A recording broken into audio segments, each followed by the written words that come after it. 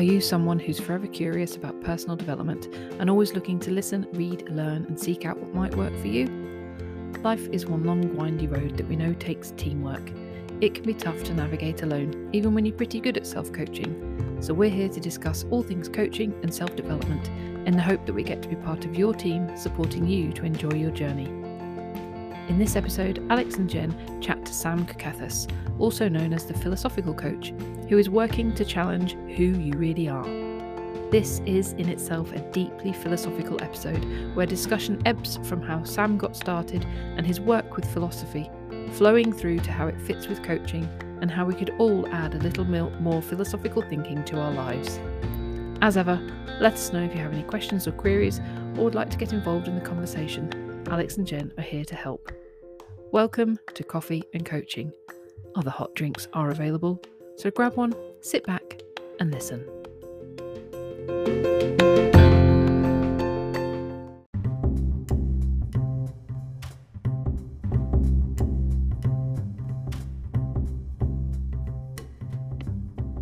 Hello. Hello. Hello. Excellent. That worked with 3 people again. Can we all hear each other? Yep, all good. Absolutely. Fabulous, fabulous. Well, welcome everyone to the next edition of Coffee and Coaching. And it's our second time that we've got a guest speaker on today. And I'm delighted to welcome Sam. Sam, let me get this right. Is it Kukathas? Kukathas. Kukathas. Okay. Perfect. Kukathas. Who's going to be joining us today to dive into a little bit about the world of coaching and philosophy. Welcome, Sam. Thanks very much, Jen and Alex. Great to be here. Sam, why don't we start just by telling the listeners a little bit about how we met and a little bit about yourself in your own words. Sure, no worries. Yeah, so Alex and I met during the lockdown in a online group called the Mindful Men's Club, which was, really helping support men with their mental health in all sorts of different areas of life. And it was, a number of coaches like Alex and myself. It was run by, a few of my friends who were also coaches. And then it was also about people who were just really interested in, being empowered around their mental health. So it was a really great space to be a part of. And yeah, Alex and I connected very quickly. Yeah. Sorry, mate. Yeah, go for it. No. Yeah, go on. Yeah. And then you want me to say a little bit about myself, right? Yeah, a little bit about your journey, into coaching and Sure. what your background is. Yeah, sure. So my company is called The Philosophical Coach, and it is that way because since I was 16, I'm now 36, I've been studying philosophy. And, in academia, I did that until, pretty recently, to be honest. But I became, for the last 13 years, fascinated about the nuances of the human condition. And so I spent a lot of time writing about the nuance of the human condition from the perspective of the philosopher David Hume. And what had me come into coaching was a bit of a breakdown, essentially, in my life. So in 2017, I submitted my PhD in Oxford, and I didn't get it. And it was really a crunch moment where I wasn't really sure what now, because I'd had a very, fixed mindset, very clear, like the path to happiness is to be an academic. And now that particular pathway looked like it was in question. So I ended up doing a program which is, well known around the world called the Landmark Forum, which really, when I went into it, what I experienced, and I wrote on the philosopher David Hume, what I experienced is being in a world where Hume became super relevant. It was like philosophy in action. And, the techniques which they're grounded in are actually philosophical practices. This idea of ontology, which is basically the nature of being. What we usually look at is human beings is we're looking at the doing of life, whereas this reverses the equation. It's like, who are you being? And the being creates what you're doing and the kind of results that you get to have. And then the other part is around phenomenology, which is what something looks like. So you get into the experience of life rather than being in this conceptual grasp, conceptual domain, and in the world of figuring it all out. So I came into that, and it completely shifted the way I saw life. And from that experience, I started to train more and more in this domain that we call coaching, and got more and more curious about people's experience and the way that I could start to actually see, oh, I can just listen for what's there for someone, and they can produce a different result in life, or they can come out of this conversation and they experience being a new human being. Just before I got on this call, I was talking to my VA, and he was experiencing vertigo. So I just got into the world of what it looked like for him. And, he uncovered this whole world around the fear he had, fear of dying, leaving his sons behind. And slowly but surely, like, he left it in a new world. He left it being relaxed. He left it seeing the opportunity to play with his kids, to create time out, to slow down in life. And, that's kind of the way I go about it. It's just like a constantly questioning what you know about who you think you are, which gets in the way of really having a life that you love. I mean, there's so much there to dive into. If people could hear me scribbling notes on my iPad, that's why, because I was furious. I was trying to listen really well as well, but I was furiously writing some things that I'm going to ask you on. Jen, this has come at a good time for you, hasn't it? Because you're in the midst of you're basically getting like a free lesson on philosophy today, aren't you? You're in the midst of your psychology degree and the chunk on philosophy. I'm intrigued as to what drew you to David Hume specifically. So did you look through the likes of what John Locke and Berkeley and Descartes and Kant, and did you kind of pick from having sort of was it an informed choice? Semi-informed. So in my undergraduate, which is going back a long time now, I definitely was exposed to a lot of those thinkers, and I did one course which was around Locke and Hume, and I remember finding Locke pretty dull to read, and I enjoyed reading Hume.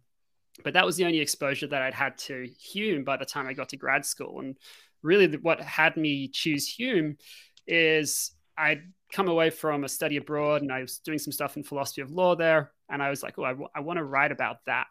And I said to my dad, who's a political philosopher, I want to write a thesis on legal philosophy, but I don't know anything about the subject. And he said, well, I always thought Hume had a lot to say. And then he said the clincher, and if you did a good job of it, you can probably get a book out of it. And I was like, I want to write a book. So that was the reason I chose Hume. It was, a really interesting pathway in. Awesome. Sam, if you could define coaching in your words, what would you say? I think there's a couple of different aspects to it, is what I see. So when I think of coaching, I think of, first of all, it's training. So you're training someone to think newly and think differently about what's obvious to them.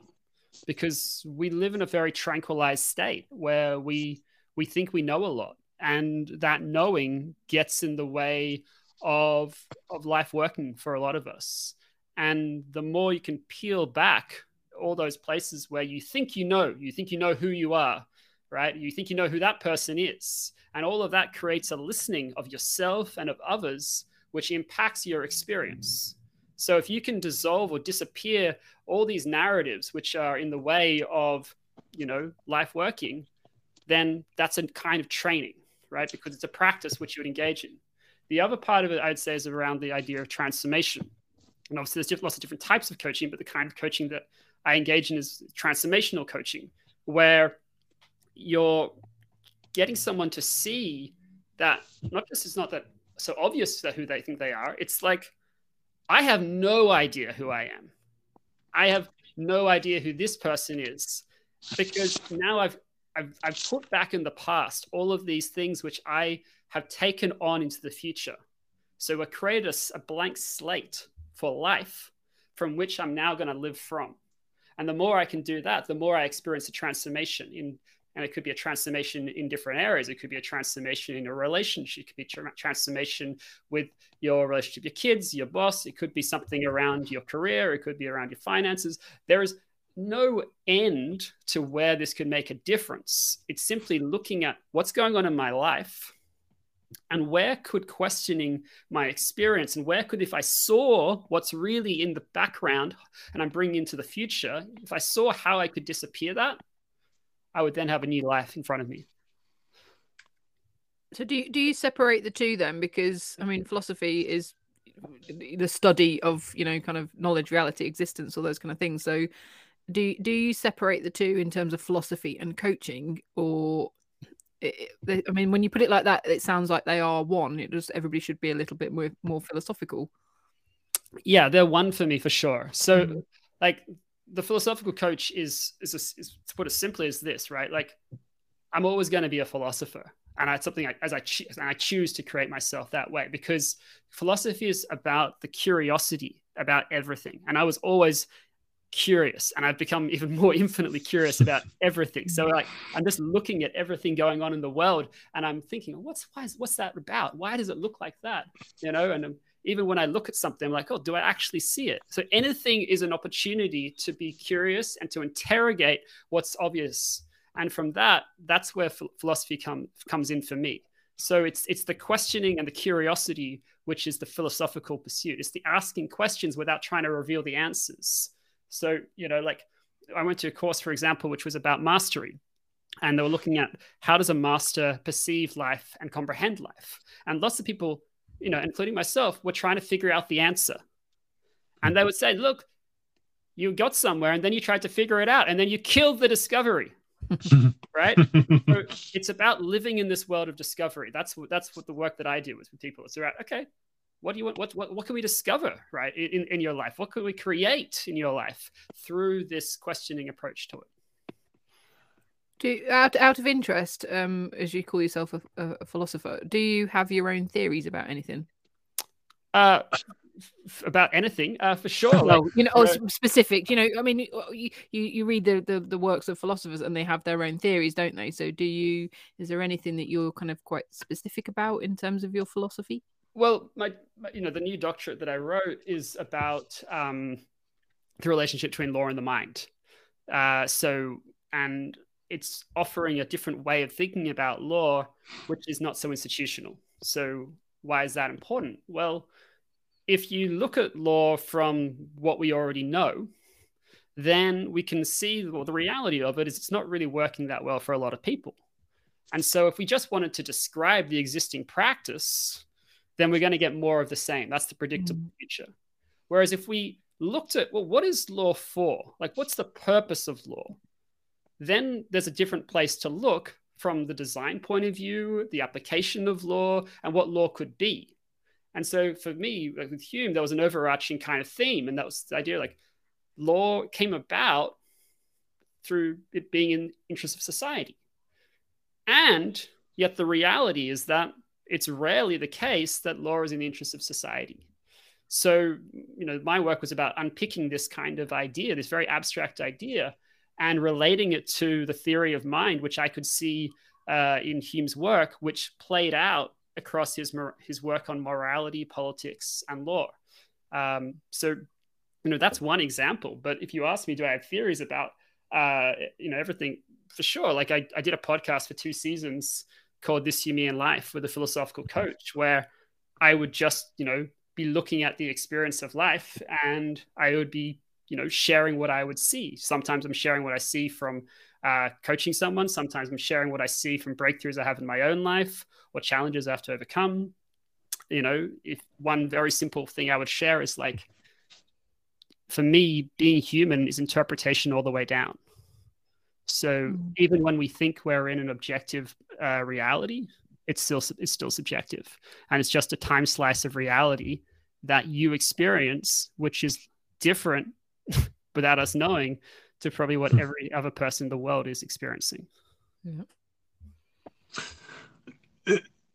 I like the idea of, and I don't think I've come across it as being described like that, that coaching is training. And despite being a coach myself, when people ask me what I do, there's still that hesitation to go, oh, Christ, I'm not too sure, because it's about the other person, right? Of course, your skills as a coach will hopefully empower the other person to uncover, new, like I said, new ways of thinking.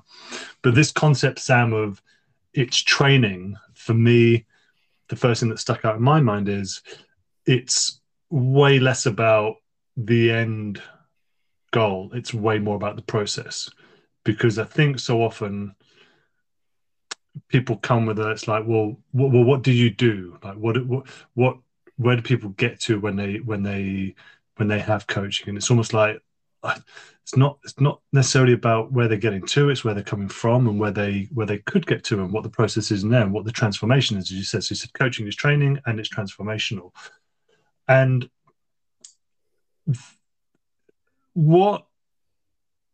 so I think that's really, really useful, and has actually helped me to give perhaps a better and more succinct answer to what it is, because it's ongoing, right? And I guess at the point at which you stop asking questions, it's you either need to find somebody else to speak to, or you need to delve into something else when you run out of questions. What do you say to people, Sam, who, let's just dive into philosophy a little bit, who perhaps are resistant to even the term philosophy, because it comes with this idea that it's just a group of people smoking pipes, sitting around chatting stuff, but no one actually ever gets to anywhere. So they just chat. Everyone's got their own bit, two bits to kind of say, and that's all it is. And there is, because it's heavy reading, right? If you pick up one of these philosophers, it's hard to dive into sometimes. Even the modern day stuff can be difficult. How can we modernize or simplify or bring philosophy into, let's say, the Joe Blogs person walking down the street, into their everyday kind of life? Yeah, I think the simple thing is you don't need to read philosophy to get into the practice of being curious. I think the simplest thing I would say is, if you don't want to read philosophy and you don't want to listen to the audiobooks, like, there's tons of things you could listen to without having to read anything on philosophy. You could listen to Peter Adamson's History of Philosophy with No Gaps, which is going to be an entertaining way of looking at the history of philosophy, including all the philosophers no one knows except for Peter Adamson. You could look at Philosophy Bites with Nigel Warburton, where you get these bite-sized, easy to kind of digest pieces to look at philosophy. And I know there are lots of philosophy podcasts these days, and I haven't kept up with that kind of world. But if you didn't want to do that, the thing that I would start to look at is really, where are you going through life where it's obvious? Where are you going through life where it's obvious who you are? And let me give you an example. What was obvious for me is I had anxiety until I was 31, now 36. It's really obvious. Like, I just had to manage my lot in life as a consequence of being someone who's anxious. I never even questioned the thought that I wasn't an anxious person. It just was reality for me. Now, when I got the opportunity to question that, I then got to see what was behind it. I got to see where, what was behind it is I was in this world of persistent thinking, and I was resisting the thinking and constantly trying to fight it and trying to keep figuring out how to get out of it, like a Don Quixote fighting an invisible, and it didn't work, obviously. And it really just, it created more and more overwhelm and more brain fog and more fear and stress. And it, had a lot of different negative effects. So that was an example where a philosophical lens was really powerful for shifting me out of the reality called I'm an anxious person. I have anxiety. I got to question the occurring, like, what if it just occurs that I have anxiety? How would I then look at this situation differently? Because just by shifting the language can shift the perspective that one has on it, right? So it's like, okay, so it occurs that I have anxiety. Great. So what does that mean? Does that mean that there's not every instance where I'm experiencing anxiety? And then I get to look, right? And you get to look if you listen to this. oh yeah, I think there's times where I don't experience anxiety. Okay, well, what is it about those times which leads to me not experiencing anxiety in those times? And then, okay, look and write down what you see, right? And then there's another perspective to try. Well, what if I didn't have anxiety at all? Well, what do you mean? Well, what if this was just what was happening automatically and we've just called it anxiety because that's what everyone's agreed to? Oh, that's an interesting idea. I've never heard of that before. Well, try that on. It's a philosophical idea called questioning the reality that people have agreed to. Oh, okay. Well, why would I care about that? Well, the reason you might care about that is because the way that we're looking at things at the moment doesn't work. People are disempowered around their mental health because there's agreement that there's this thing called anxiety or depression and PTSD, and people are sharing the relatability of the fact that they all have it, and yet life isn't getting better for them. Mm-hmm. So we could keep living into that reality, the non-philosophical reality called agreement, or we could start to question the experience and look, what would we actually like to create instead, right? And then from looking at what you want to create instead, it's like, okay, well, what if I want to create a joyful life? How would I go about doing that? And the funny thing about this is that the philosophical approach that I take is, well, you don't focus on the anxiety, you don't focus on the depression, and you don't focus on the PTSD. You help people see what they can't see so that then there's an opportunity to be like, oh, I can actually pull this joyful life towards me just through what's now clear to me. So the questioning approach, which this philosophical approach will bring, is an idea of like, oh, if I got to question what was so clear to me, who knows what's around the corner? And not in a scary way, like, oh God, who's around the corner? But like, who knows what kind of possibilities are around the corner? So that's what I would say for someone who doesn't want to engage in the philosophy, because that's not what I do, just to be really clear. Like I don't go and ruminate with people about philosophy. I spent 17 years doing that. And if you ask me, how do I perceive the discipline? I would say there's a lot of issues with it because there is a lot of navel gazing. There is a lot of looking at the minutiae of things. And I'll give you just a context for that. I was asked to do some research around a course, which is really well known around the world in leadership, called Being a Leader, the effective exercise of leadership. And they asked me, what have philosophers come up with in these two fields of ontology and phenomenology in the last 10 years? And so I looked and I read a lot of really abstract stuff. And a lot of it didn't make a difference in the quality of people's lives because they were so caught up in their own debates, right? And so I don't want to encourage people to just go and read philosophy if they want to improve their life. Philosophy is great for, just as it is, for the ability to question what's obvious in life. But getting stuck in the minutiae of the debates isn't always the most productive way of altering the quality of your life. That's where I would say coaching is a completely different modality, unless you're bringing this lens to it. So I don't want to go and read philosophy. That's what you need to do to make your life better. I would say, no, look where you want to question what's obvious. Look where you're not being curious about your experience. Look where it's obvious that you know who this person is. Look where it's obvious that, the way that you listen to them is the way they actually are. Jen, I'll just jump in.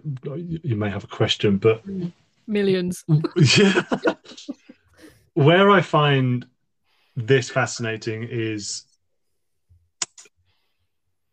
so if you think about philosophy and psychology, right? There's a few well-documented instances of famous psychologists falling out over each other's theories, and it's like it isn't that the complete opposite of what we ought to be doing, in that you're pigeonholing your theory from a ego point of view. So like, let's say Freud and Jung, who sort of collabed together, and then was like, well, that's not enough, you can't just go down that route because that doesn't apply to everyone. It's like, yeah, that's the point. So you don't just dismiss all of somebody's work for what they're saying because it may not relate to you. But I'm interested in the fact that this concept of curiosity, which is, curiosity is never ending. You can stop being curious as well. But the moment that you, I guess, identify with something very, very ideological it's like, well, I am just, all I am is a Stoic philosopher, or all I am is a, you know, fan of Hume, or fan of this, fan of this. You stop learning, right?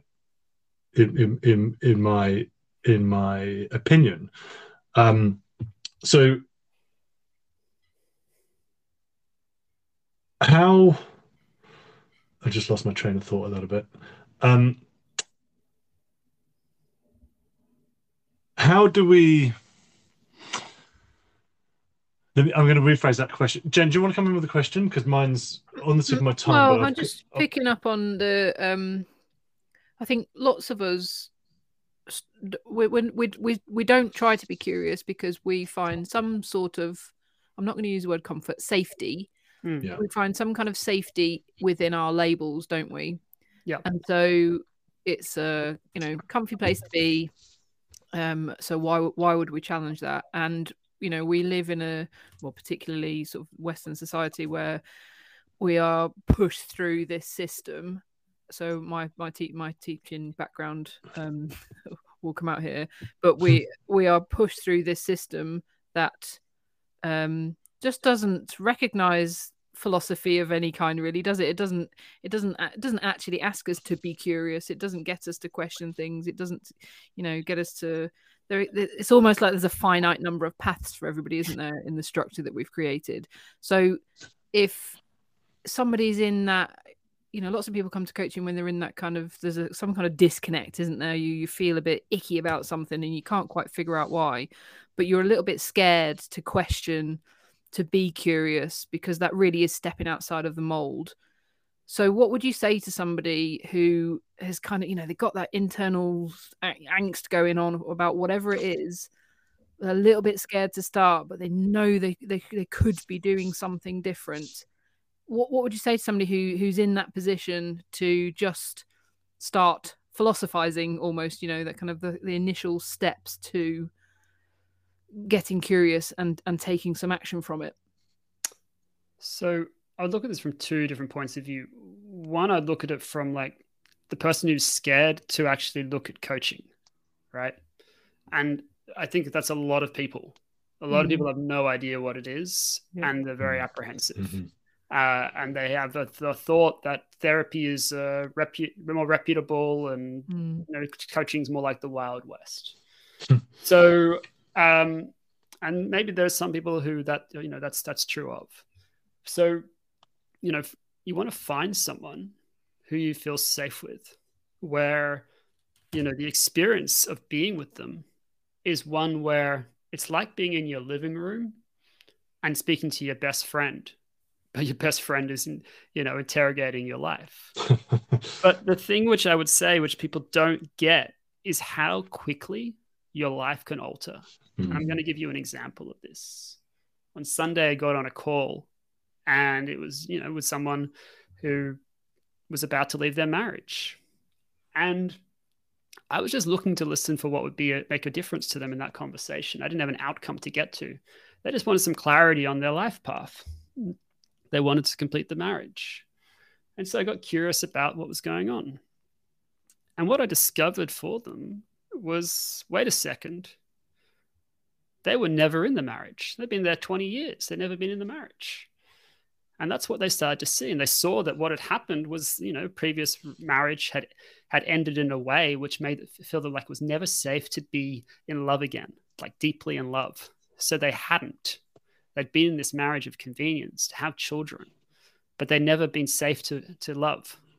And so then they were living in the upset without even knowing that that's what was really going on.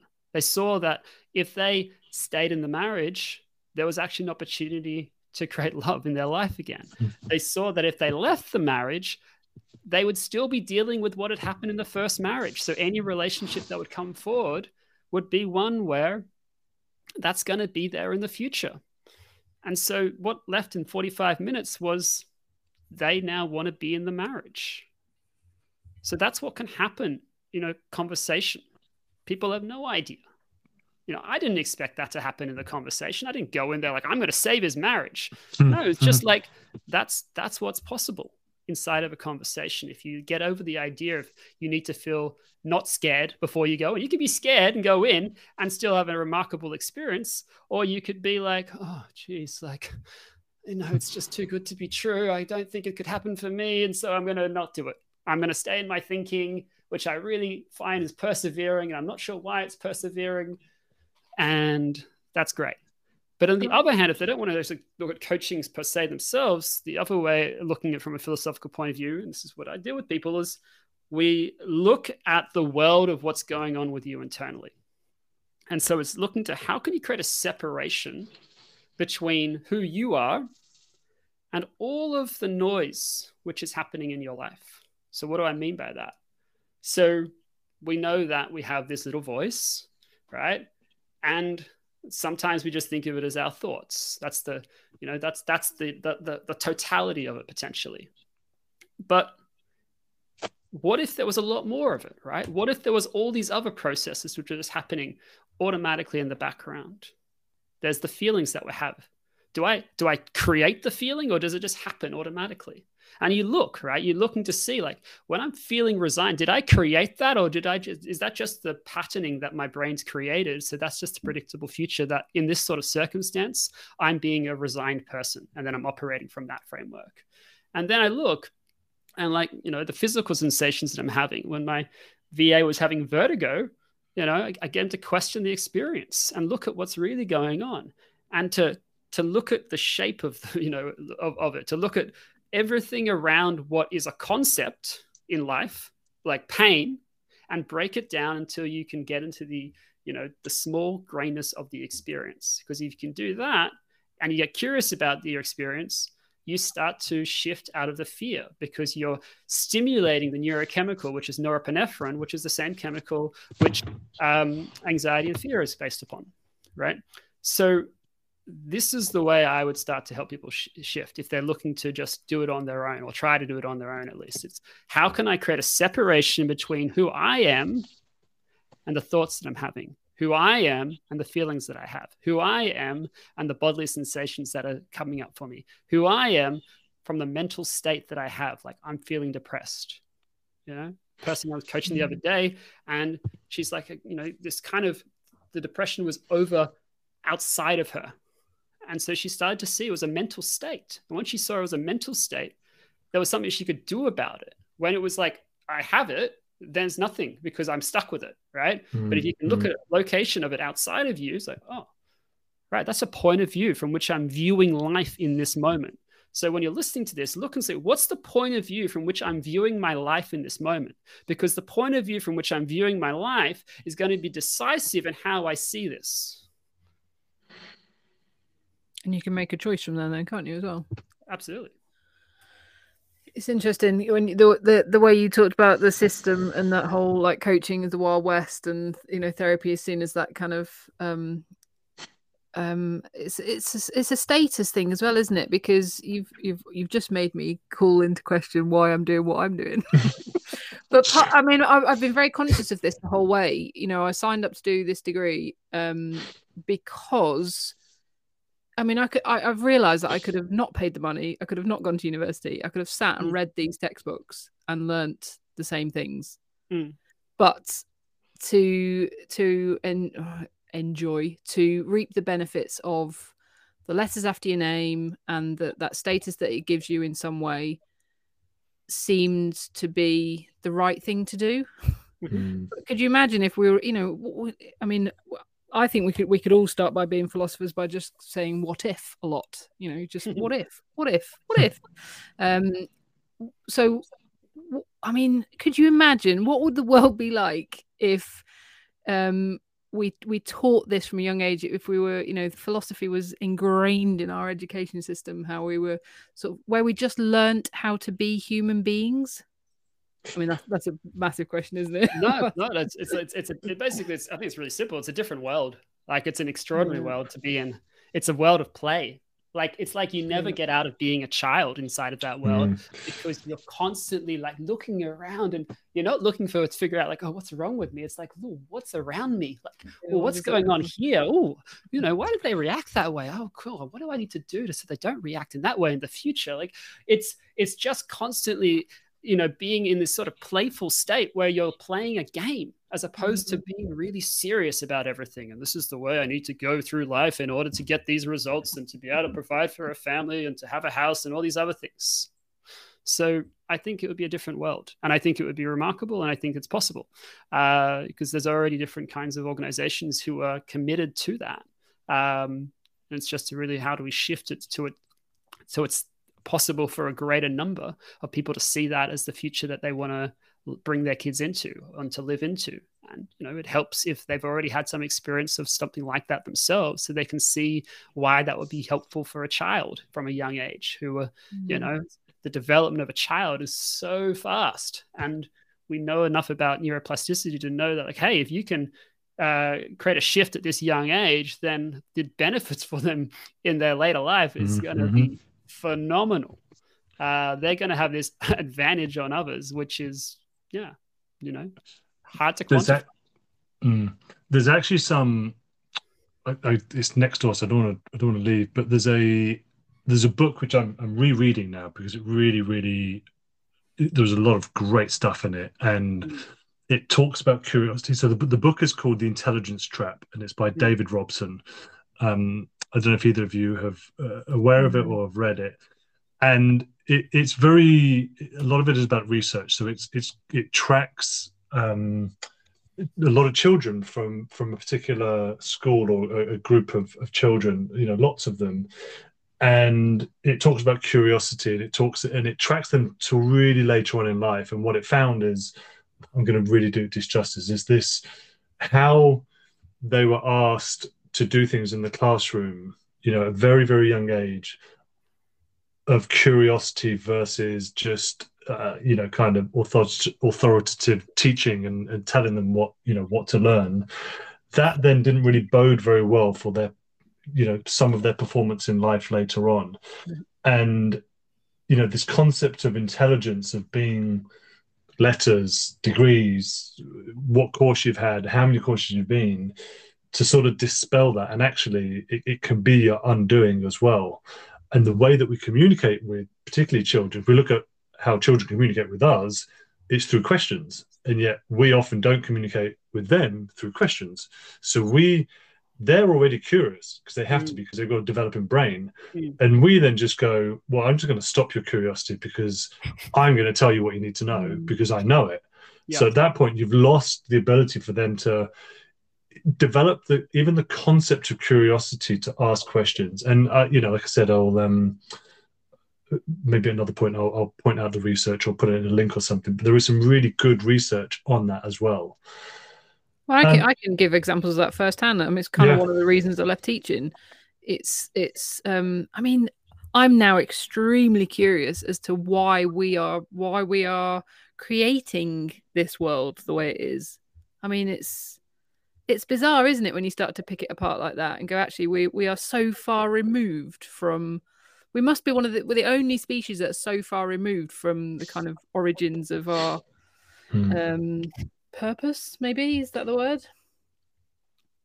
Could be. Yeah. It could be also just the way that we're naturally kind of designed to operate. Sam, I've heard you touched upon the relanguaging, the reprogramming around big topics such as anxiety and depression. I sort of credit to you for having those conversations, which I think are edgy. And the reason I think they're edgy is because of the reasons that you said, in terms of, well, I'm going to dispute the fact that you even have a diagnosis. Whereas, we have the other school of the sort of medical route to say, well, certainly don't question somebody if they're saying they have anxiety and depression. This is it's a serious condition and they need treatment and medication, etc. And of course, a lot of people do need that. I don't discount that. But I've always struggled with the way that it's not necessarily perceived, but the way that it's categorized and the way that it's kind of diagnosed, even to a point where is a diagnosis necessary? Now, if there's any doctors on here, if there's any psychiatrists listening, they're probably going, of course there's a diagnosis necessary. And I spent my life as a physio having to give a diagnosis, but recently in the last many years, I've struggled more and more with giving an exact, I mean, look, nine out of 10 people that come in, it's very obvious to see what they've got. But for a lot of stuff in the work that I do outside of coaching, it's not. It's like, well, they can't move in this way, so I'm going to help them do that. Well, what's the diagnosis? So I can't put my hat on it really, but I am going to get them better to the thing that they want to do, which is a bit like coaching. Like a client doesn't come into you and you go, right, you've got this, this, and this, so we're going to do this, this, and this. Like it doesn't really work like that. You might take some objective and subjective markers so that you can retest, which I think is useful. But I guess diagnosis is useful to a point of getting clarity and safety in the thing that you're going to do, but not useful in the putting it in a box and saying, well, this is what you have, and there's no way of changing that. And we know, whether you believe crazy stories of transformation, people walking that had spinal cord, I mean, they happen. So that's its limitations, is as soon as you say, like I say, I have anxiety, you've possessed an entity which actually doesn't really belong to you. It actually belongs to a concept that, like say, we've made up. So how much weight is you owning that word, that concept, that diagnosis, that medicalization, that treatment path? How much of that weight is actually stopping you from breaking through that that thing, basically? So the question on all that is, how and when do you know that your edginess as a coach to ask that question, where you kind of, I guess you're putting yourself out there, Sam, to kind of be like, well, I've been told this for 15, 20 years and I'm on medication and this is just what I do and this is how I live my life. And how do you find the confidence as a coach to do that?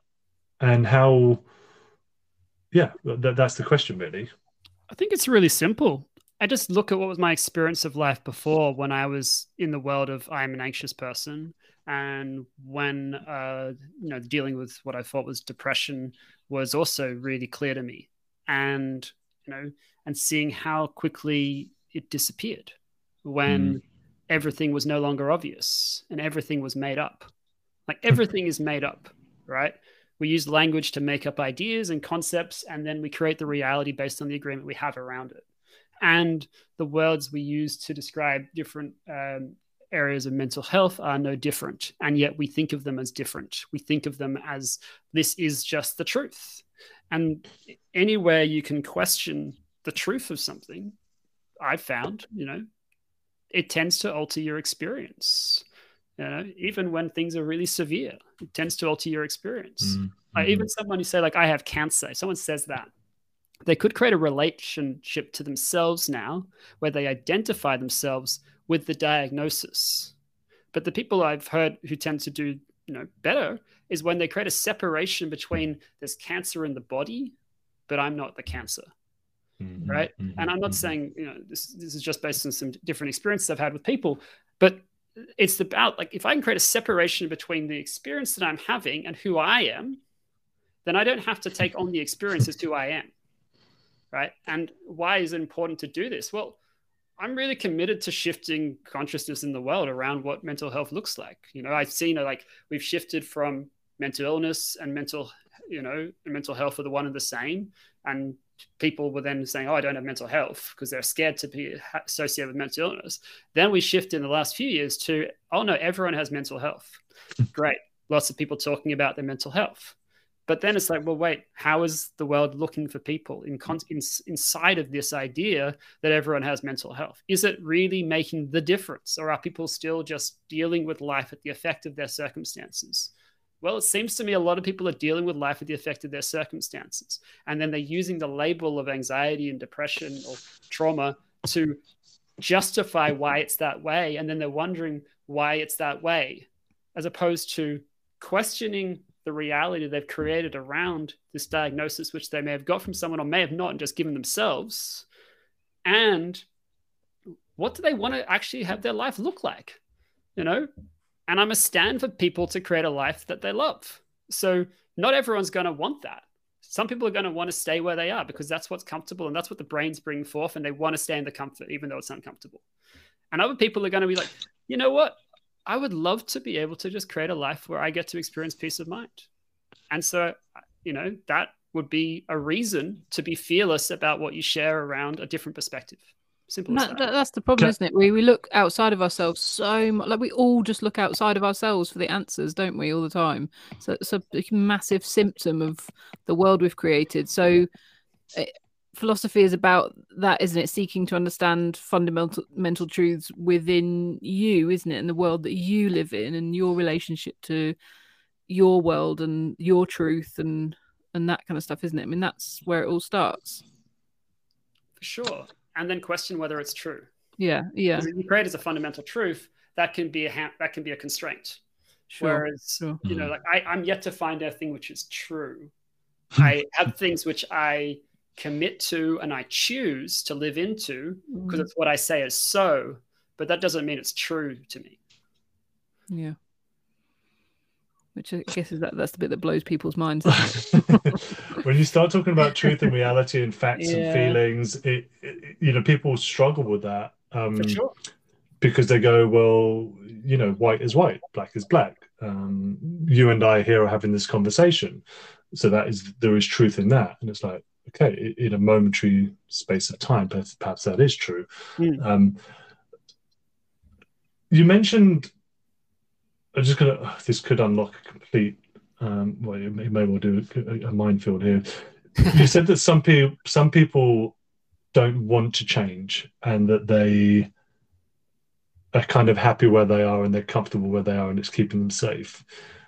Do you think that's true, or do you think that they want to but they can't? So do you think there are, maybe it's semantics, the people that you look at and you meet 10, 15 years, 20 years down the line and they have the same rhetoric, the same story, they haven't what you would describe as evolved or grown or done any kind of development work.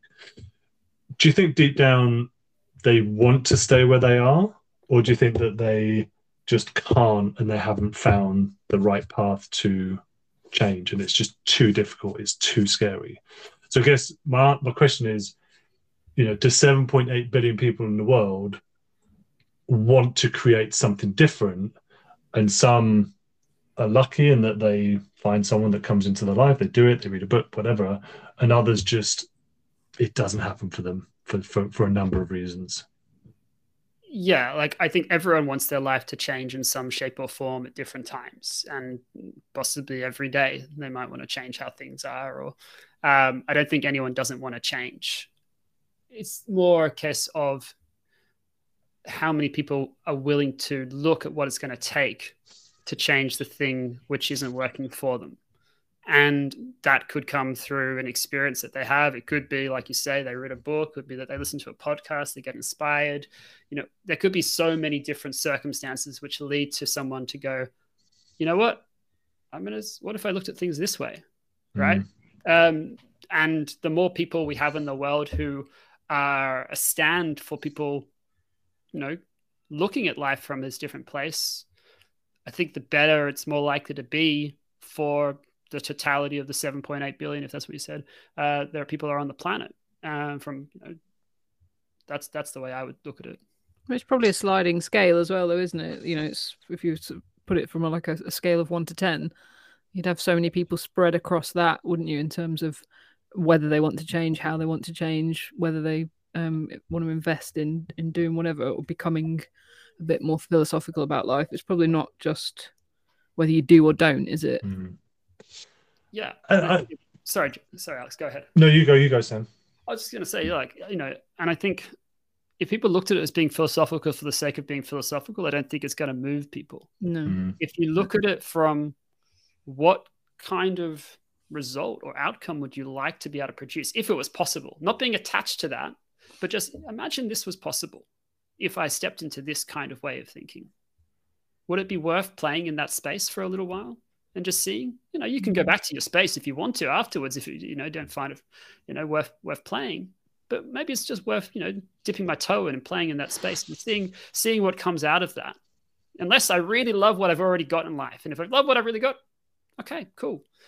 But you don't know, do you, until you try those things? Like you say, if you don't experiment with the possibility, you don't know whether what you've got is, better. I give my kids as a really sort of very simple example. I don't want to do that. I don't want to do that. We'll stay at home. We'll do that, and then you take them out, and it's been the best day ever. Yeah, it's that kind of thing, isn't it? It's just having the courage to get started, and that's the same with coaching as well, though, isn't it? Just having the courage to experiment. And also, let's not make let's not pretend it's not, because transformation is scary. Like, on some level, it's scary. And when things are scary, to do it alone is probably not the wisest thing to do, right? So you can, read all the books, you can listen to all the podcasts, you can. That's great. That's the information part of it, right? And it's a great starting place. And I guess I'm plugging coaching a little bit. The value that coaching has is that someone is there with you to help you create the transformation, which is why, and this is just how I work with my clients. I don't work with anyone for less than 6 months. I do occasionally give people a chance to buy a set of sessions, but in terms of a long-term coaching relationship, 6 months is the absolute minimum. And if you're thinking as to why, it's like, well, because anything less than that, you're not really going to go, you're not going to skim the surface. You're not going to skim the surface, really. I'd say if you want something like that, then maybe you need, some short-term counseling, or you need something like that. But to create transformation, you need time. Okay. And I think people are resistant to that, and perhaps resistant to having somebody in their life for a long time if they've never experienced it, or if they come from a place where, do you know what?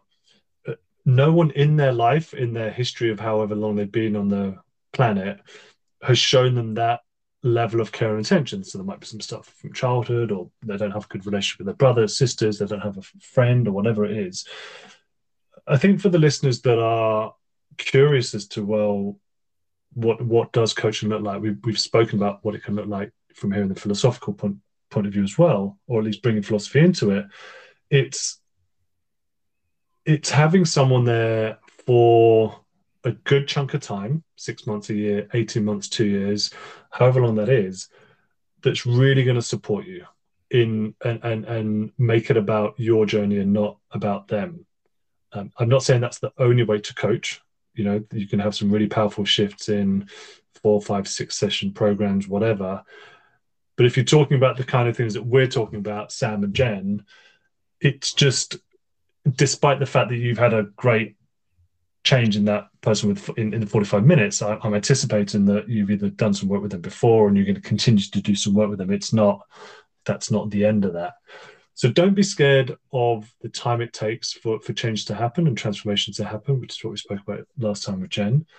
And let go of the notion that that you have to do it alone, because you really don't.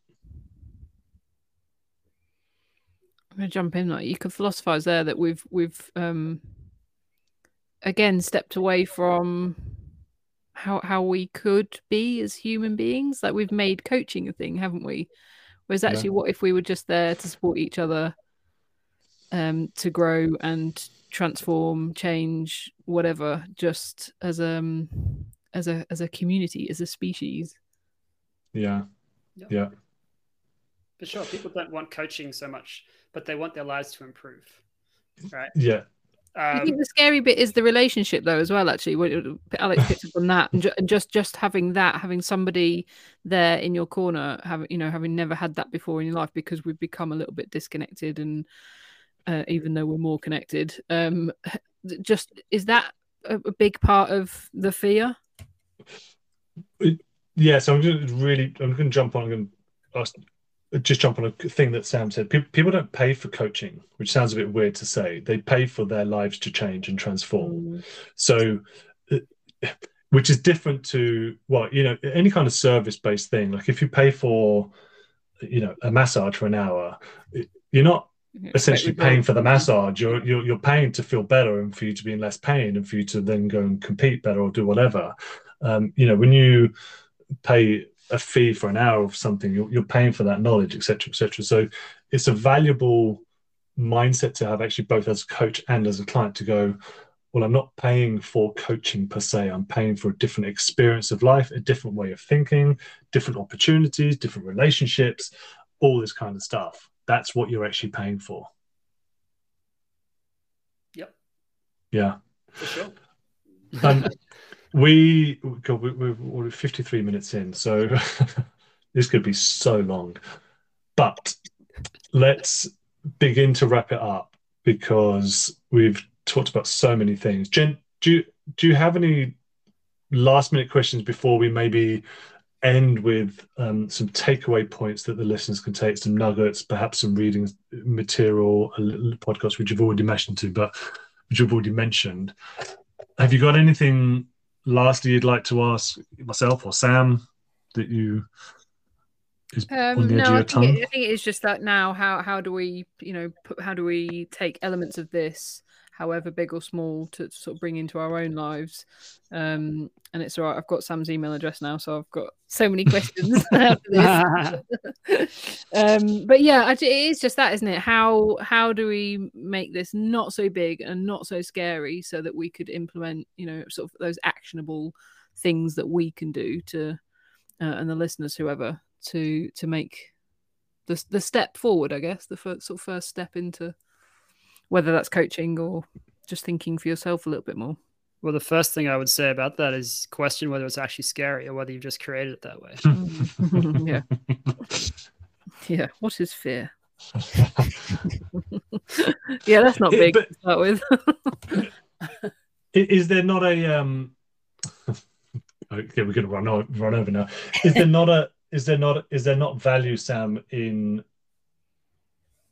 owning that for a momentary period of time? So, like I said, okay, let's not hide the fact that it is scary. Is there not value in me saying, oh, this is scary, but if you stop there, I guess that's your problem. It's like, this is scary, but I'm going to do this, this, this, and this. Or there's different. Do you think there's a problem even with that language of creating that stance to start with? There's no problem. Like, there's no problem with anything, really. It's only problems created through our beliefs of whether it's a problem.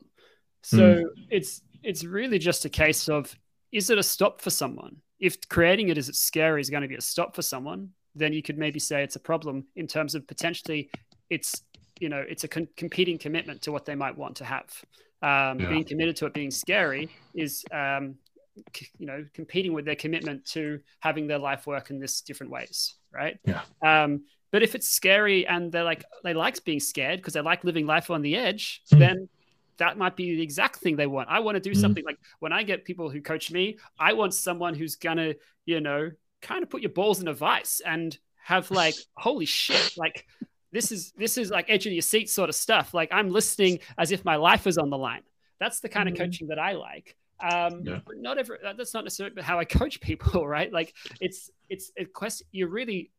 What the coaching is based upon is who the person in front of you is and what's going to be needed to commit to their life. So sometimes the tone and the resonance of the speaking could be more like this, and other times what's needed to, really make an impact is to speak as if you're going to penetrate through their soul. I had a person the other day, she says, I'm a bit worried that it's going to be wishy-washy. And so my tone just changed. I'm like, look, I don't do wishy-washy, right? I speak so that at times we're going to just get out of whatever's in the way of you being able to get over your overwhelm and you believing that, this is your way your life's going to go.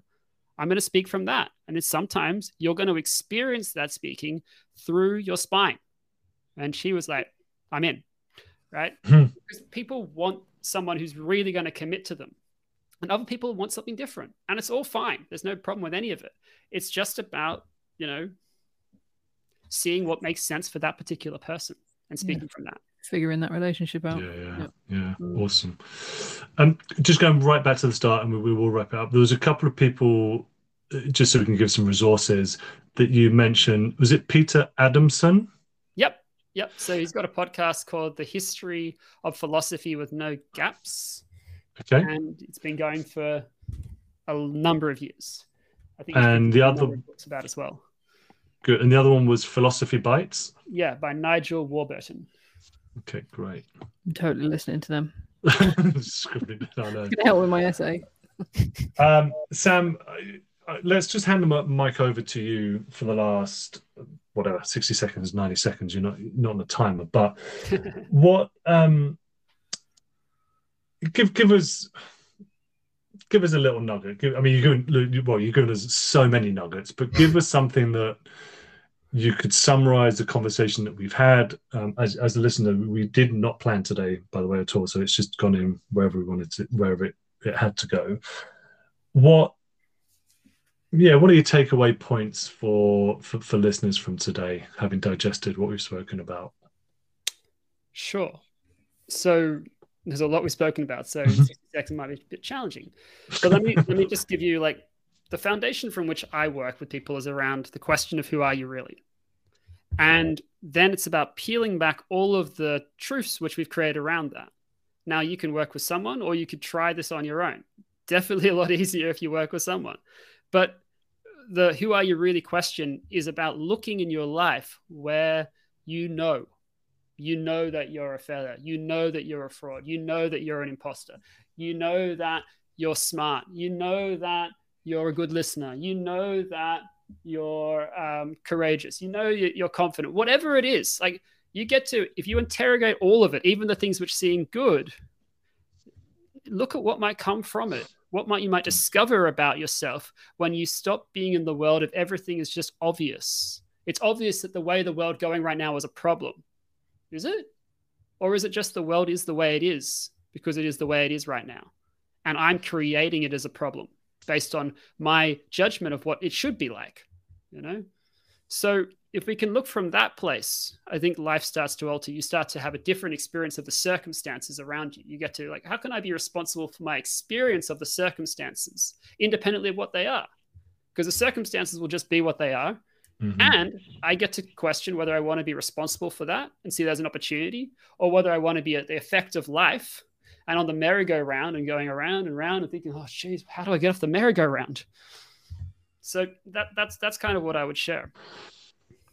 Amazing. Yeah, and what a position of informed choice that would be for so many people. Yeah. Sam, thanks so much. I could listen to you talking for hours. I could speak to you for hours. We could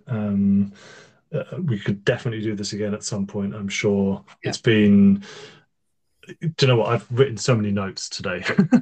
We can hear you scribbling.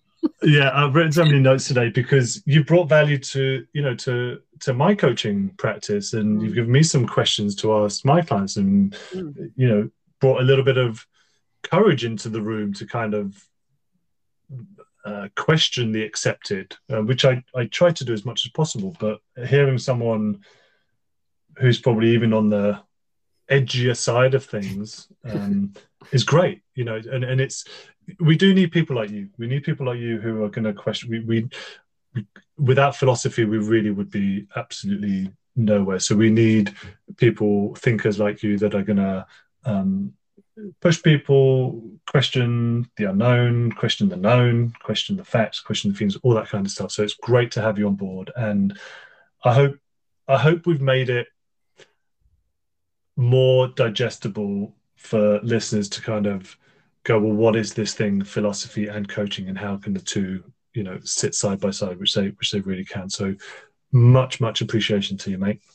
Yeah, look, it's been a real pleasure to speak to both of you, Alex and Jen. And if anyone wants to, get in touch with me, feel free. You can find me under Sam Kukathas because it's the only one in the world.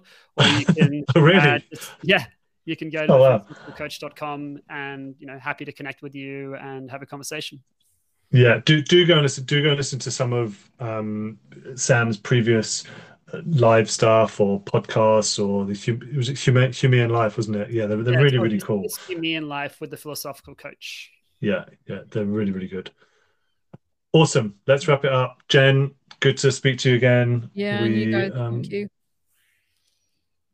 It's been a pleasure, and enjoy. Well, we're recording this on the Thursday of the Jubilee weekend, so go and enjoy the long weekend, and we'll catch up soon. Happy coaching. Brilliant. Take care. Bye. Bye.